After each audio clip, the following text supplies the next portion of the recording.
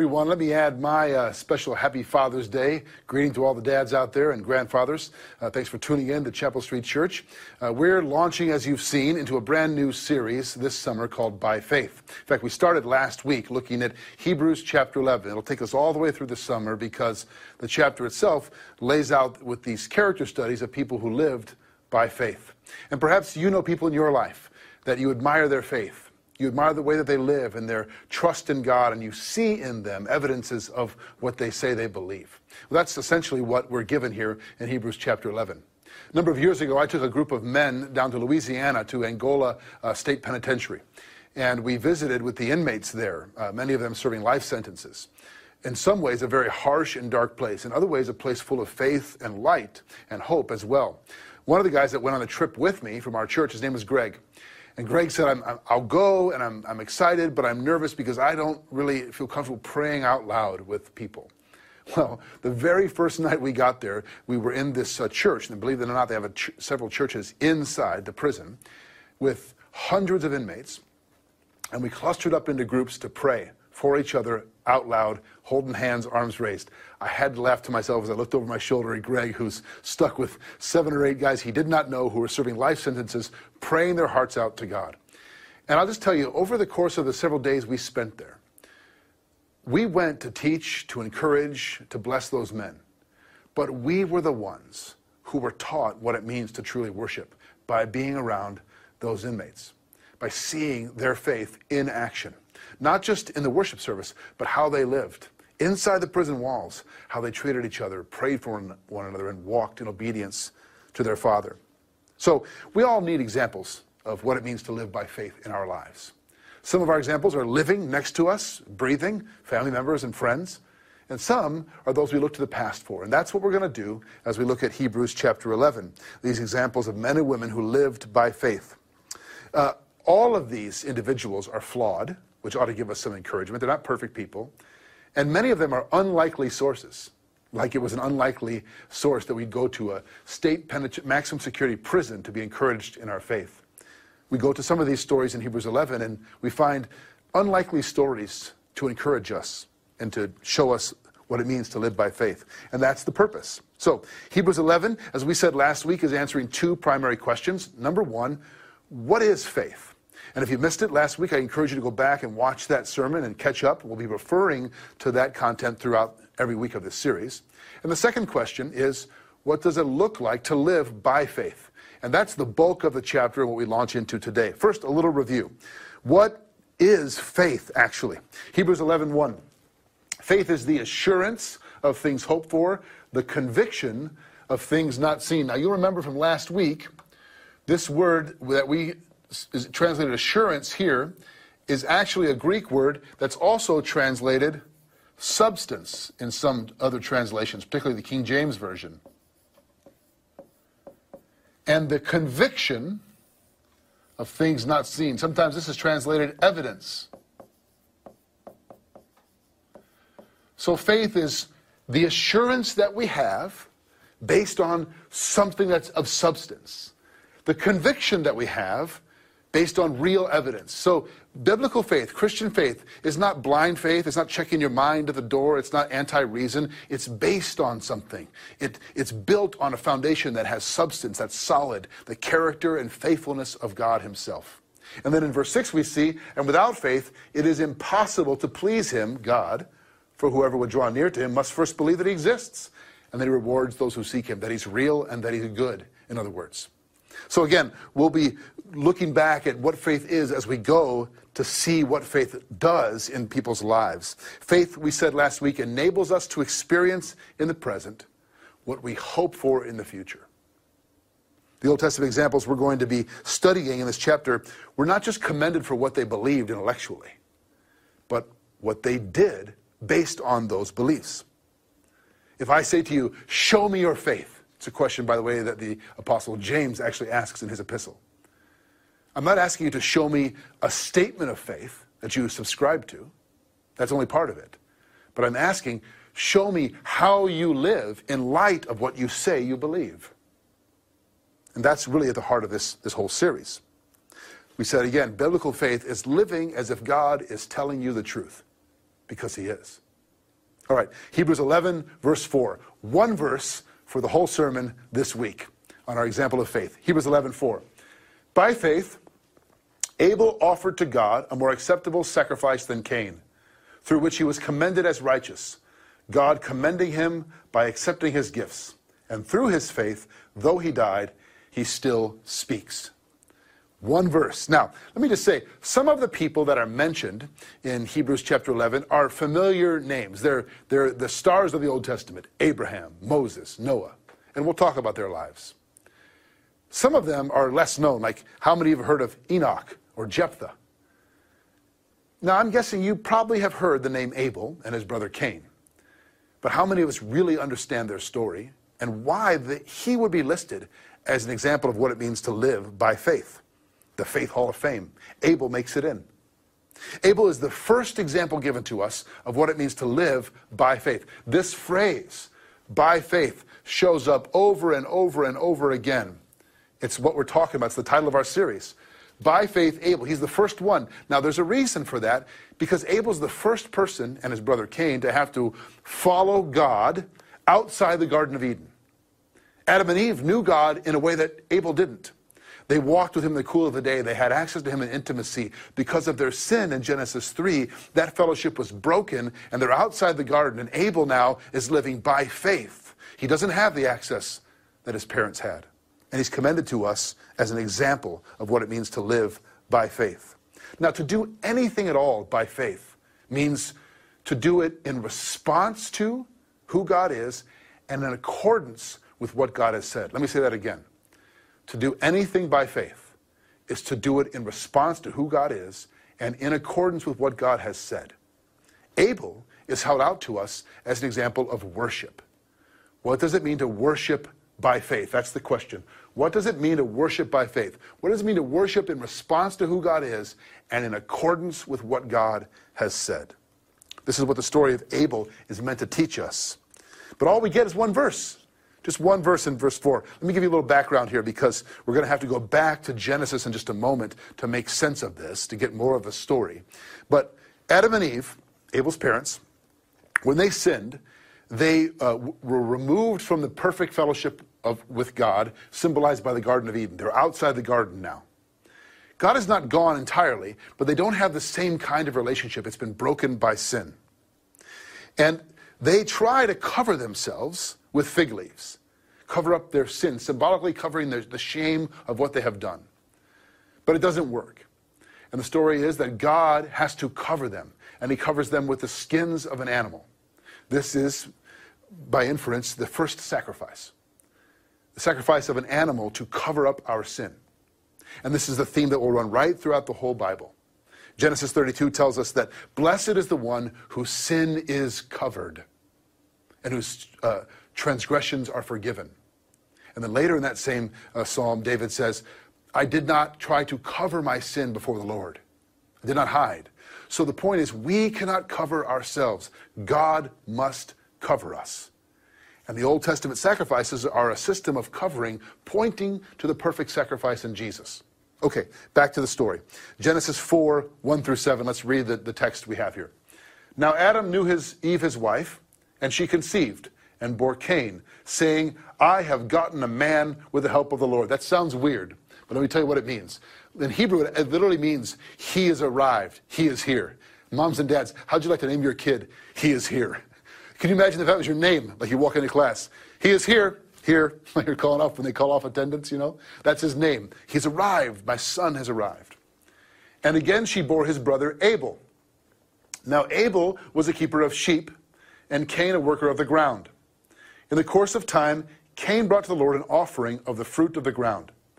And Abel also brought of the firstborn of his flock and of their fat portions. And the Lord had regard for Abel and his offering, but for Cain and his offering he had no regard. So Cain was very angry, and his face fell. The Lord said to Cain, why are you angry, and why has your face fallen? If you do well, will you not be accepted? And if you do not do well, sin is crouching at the door. Its desire is contrary to you, but you must rule over it. Wow, there is a lot going on in this passage. A couple of questions come to mind. God has regard or acceptance of Abel's offering, but not for Cain's? Is God just kind of arbitrarily accepting and rejecting offerings? Or is God just really like livestock and hates crops? Or is this just the first case of sibling rivalry gone horribly wrong, because we know how the story ends with Cain killing his brother Abel?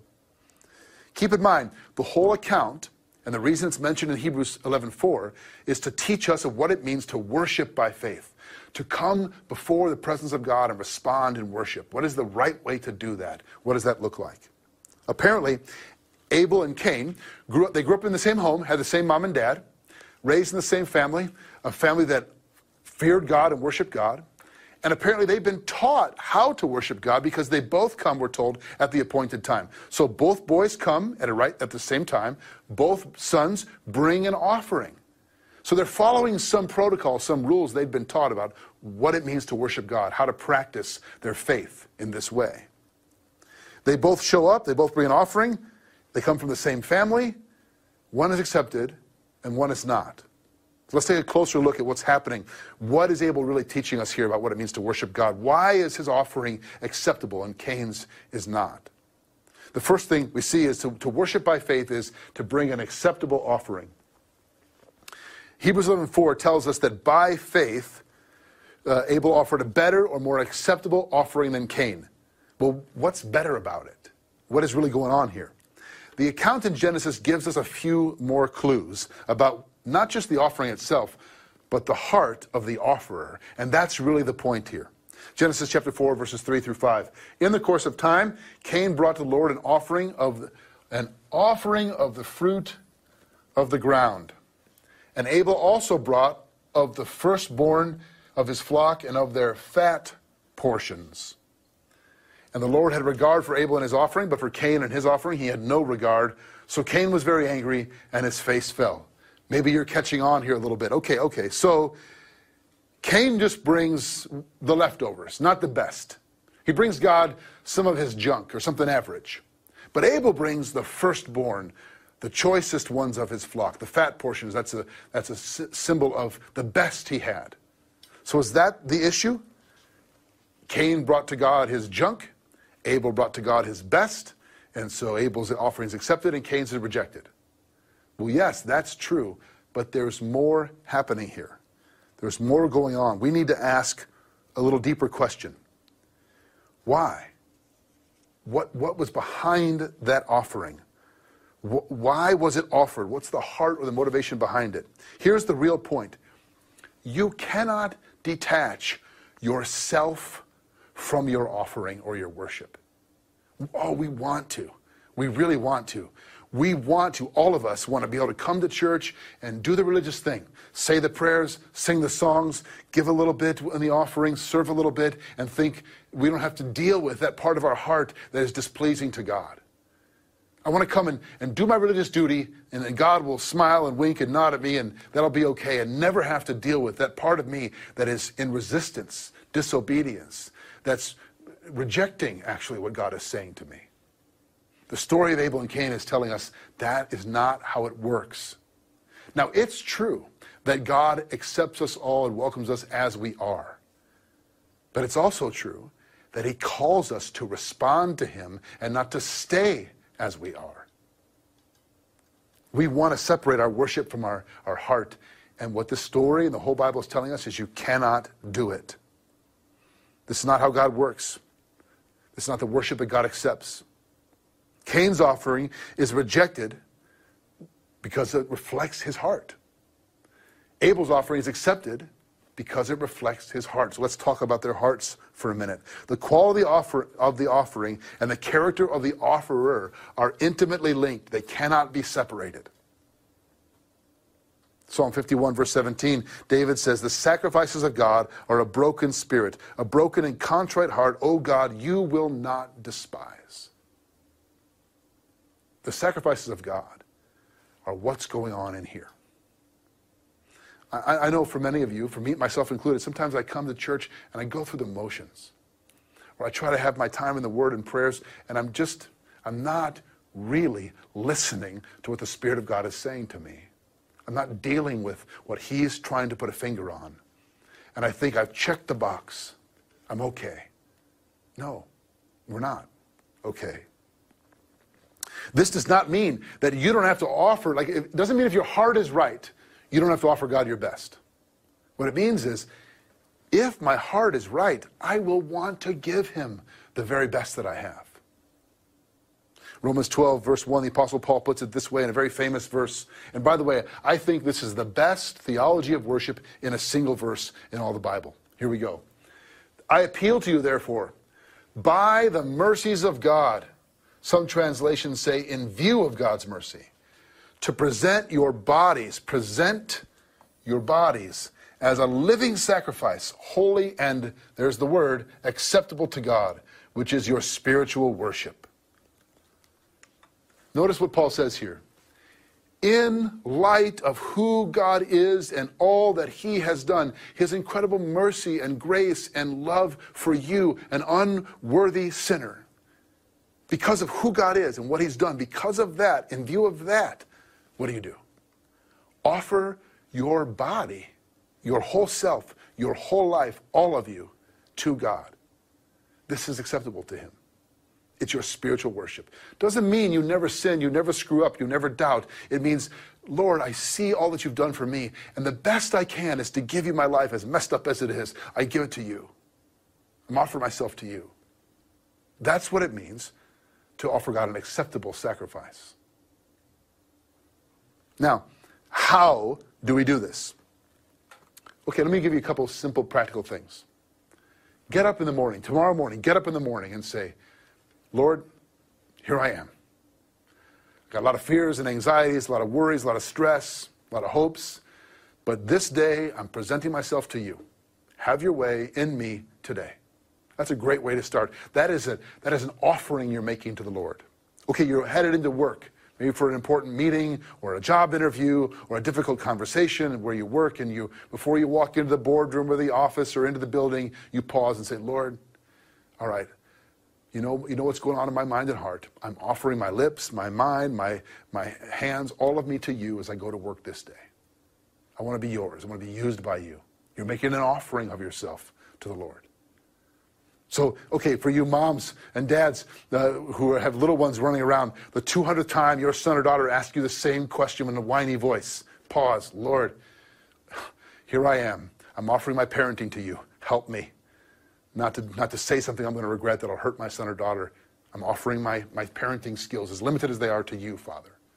You can do this every moment of every day. I'm not saying that I always do, but you can. Offer ourselves as a living sacrifice to God. Hosea, the Old Testament prophet Hosea, in chapter 6, verse 6, I'm going to read from the New International Version, puts it this way. For I desire mercy, not sacrifice, an acknowledgement of God. That's an interesting phrase. Sometimes called the knowledge of God. Acknowledgement of God rather than burnt offerings. What God wants as our worship, as our acceptable offering, is that we acknowledge him in every area of our lives. Do you do that? Acknowledge God over all of your life. What you think, what you say, what you do. So pausing to say, God, I'm acknowledging that you're always present, even though I'm sometimes not present to you. You're always with me, and I'm giving you myself in this moment. So, first thing that worshiping by faith means is an acceptable offering. My life given to God. Second, an obedient life. An obedient life. Notice that in Hebrews 11:4, we're told that Abel is commended as righteous. That's the Greek word dikaios. We get our word diaksune, the longer form of righteousness, that Jesus is the righteous one. But it literally means to be in accordance with the character and will of God. To live according to what is just and right, based on the character and will of God. Abel, who doesn't live that long, is called the righteous one. Jesus calls him that in Matthew chapter 23, verse 35. So that you may come all the righteous blood shed on earth from the blood of righteous Abel. Righteous meaning Abel who lived in accordance with the will and character of God. To the blood of Zechariah, the son of Berechiah, whom you murdered between the sanctuary and the altar. He's talking about an Old Testament story we won't get into. But Jesus calls Abel righteous Abel. Meaning in a life that's trying to align with the character and will of God. An obedient life. Now, right alongside of Abel, the righteous one, we're given the example of Cain, his brother, who's the contrast. In fact, there's power in the contrast. In Hebrews 11, verse 4, and of course in Genesis 4, there's these contrasting stories, these two brothers. And the power is in seeing one over against the other. And we can also learn from Cain's life as well. Look at verses 6 through 7 of chapter 4. The Lord said to Cain, "Why are you angry? Why is your face fallen? If you do well, will you not be accepted? And if you do not do well, sin is crouching at the door. Its desire is contrary to you, but you must rule over it." This is a powerful passage. Let me try to unpack it for us. Cain's become angry and dejected. His face fell. That's a euphemism for he's angry and downcast, upset. Why? Because God has not responded the way he expected. Now you might think, well, I'm not Cain. I'm not going to murder my brother or sister over something like this. But how many of us get angry, resentful, dejected when God does not do what we want him to do, expect him to do, or think he should do? And then God, how gracious is God to Cain? Cain's the one that's at fault. He's the one that is in the wrong. His heart is not right. And yet God comes to him and has this conversation. Why? God would have every right to just dismiss Cain and get rid of him. He doesn't. He enters into a conversation with him and he asks him a series of questions. Why are you angry? I can't help reading that but think God's saying, why so mad? Why are you mad? Why is your face downcast? If you do what is right, won't you be accepted? God is clearly saying to Cain, I'm not being unfair. You're not being mistreated, Cain. You're not seeing this right. He's giving Cain an opportunity, a wake-up call, as it were. And you can see that Cain's anger and his response of violence, which comes later, but his anger at God's rejection of his offering, it really is the betrayal. It tells us what's really going on inside his heart. It's the giveaway of what's happening in his heart. How do you respond when confronted with the sin of your own heart? How do you respond when God, through a friend, a family member, a stranger, or just in your own heart, confronts you and says, this is not good. I want to talk to you about something in your heart that's a problem. How do you respond? Is your first response humility, repentance, confession? Lord, as David prayed, put a finger on anything in me that isn't pleasing to you. Reveal it to me. Or is your first reaction, like mine sometimes is, defensiveness, rationalization, cover up, resent? Cain was angry because God didn't respond the way he expected. And God is saying, let me tell you why, Cain. Let me show you what's going on in your own heart. Notice also that God describes sin, he uses a metaphor here as sin is crouching at the door. Sin crouching. It's a personification of sin as an animal crouching. Why do animals crouch? Two reasons. One, to remain hidden. They crouch to lie in wait for their prey. Like I cannot think of the Lion King movie when Simba is learning how to pounce, crouching in the weeds, right? Why? Because he's stalking, does not want to be seen by the animal he's going to attack. That's the image that God gives Cain. Says, Cain, you don't see it, but I see it. Sin is stalking you. It's crouching. It's hidden from your sight.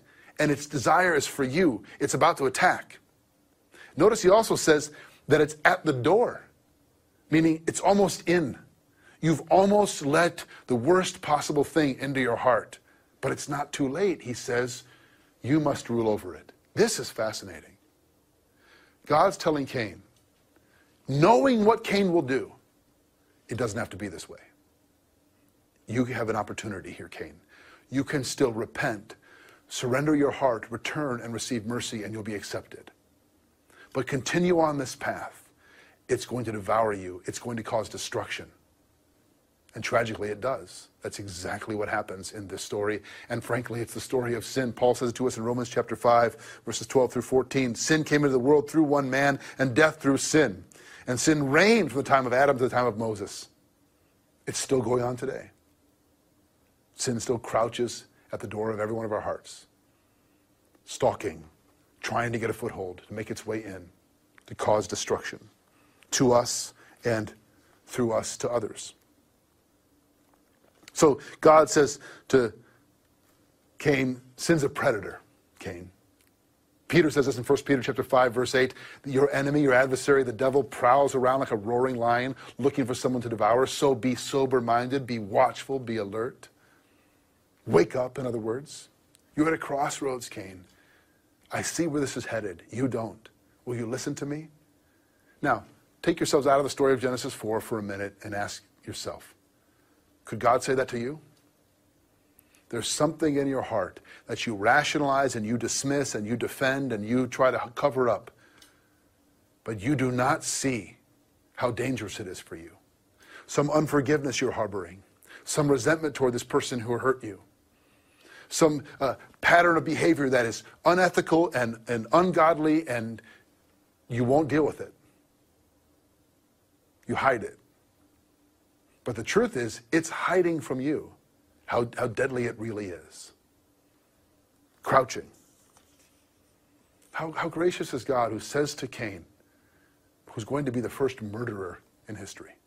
But here's the reality. Cain was a murderer in his heart before he was ever a murderer with his hands.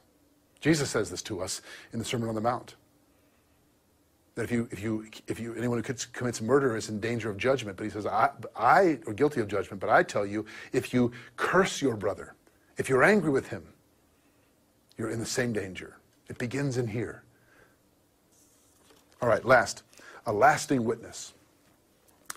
So Abel is held up to us as an example of what it means to worship. An acceptable offering, my whole life in humility given to God.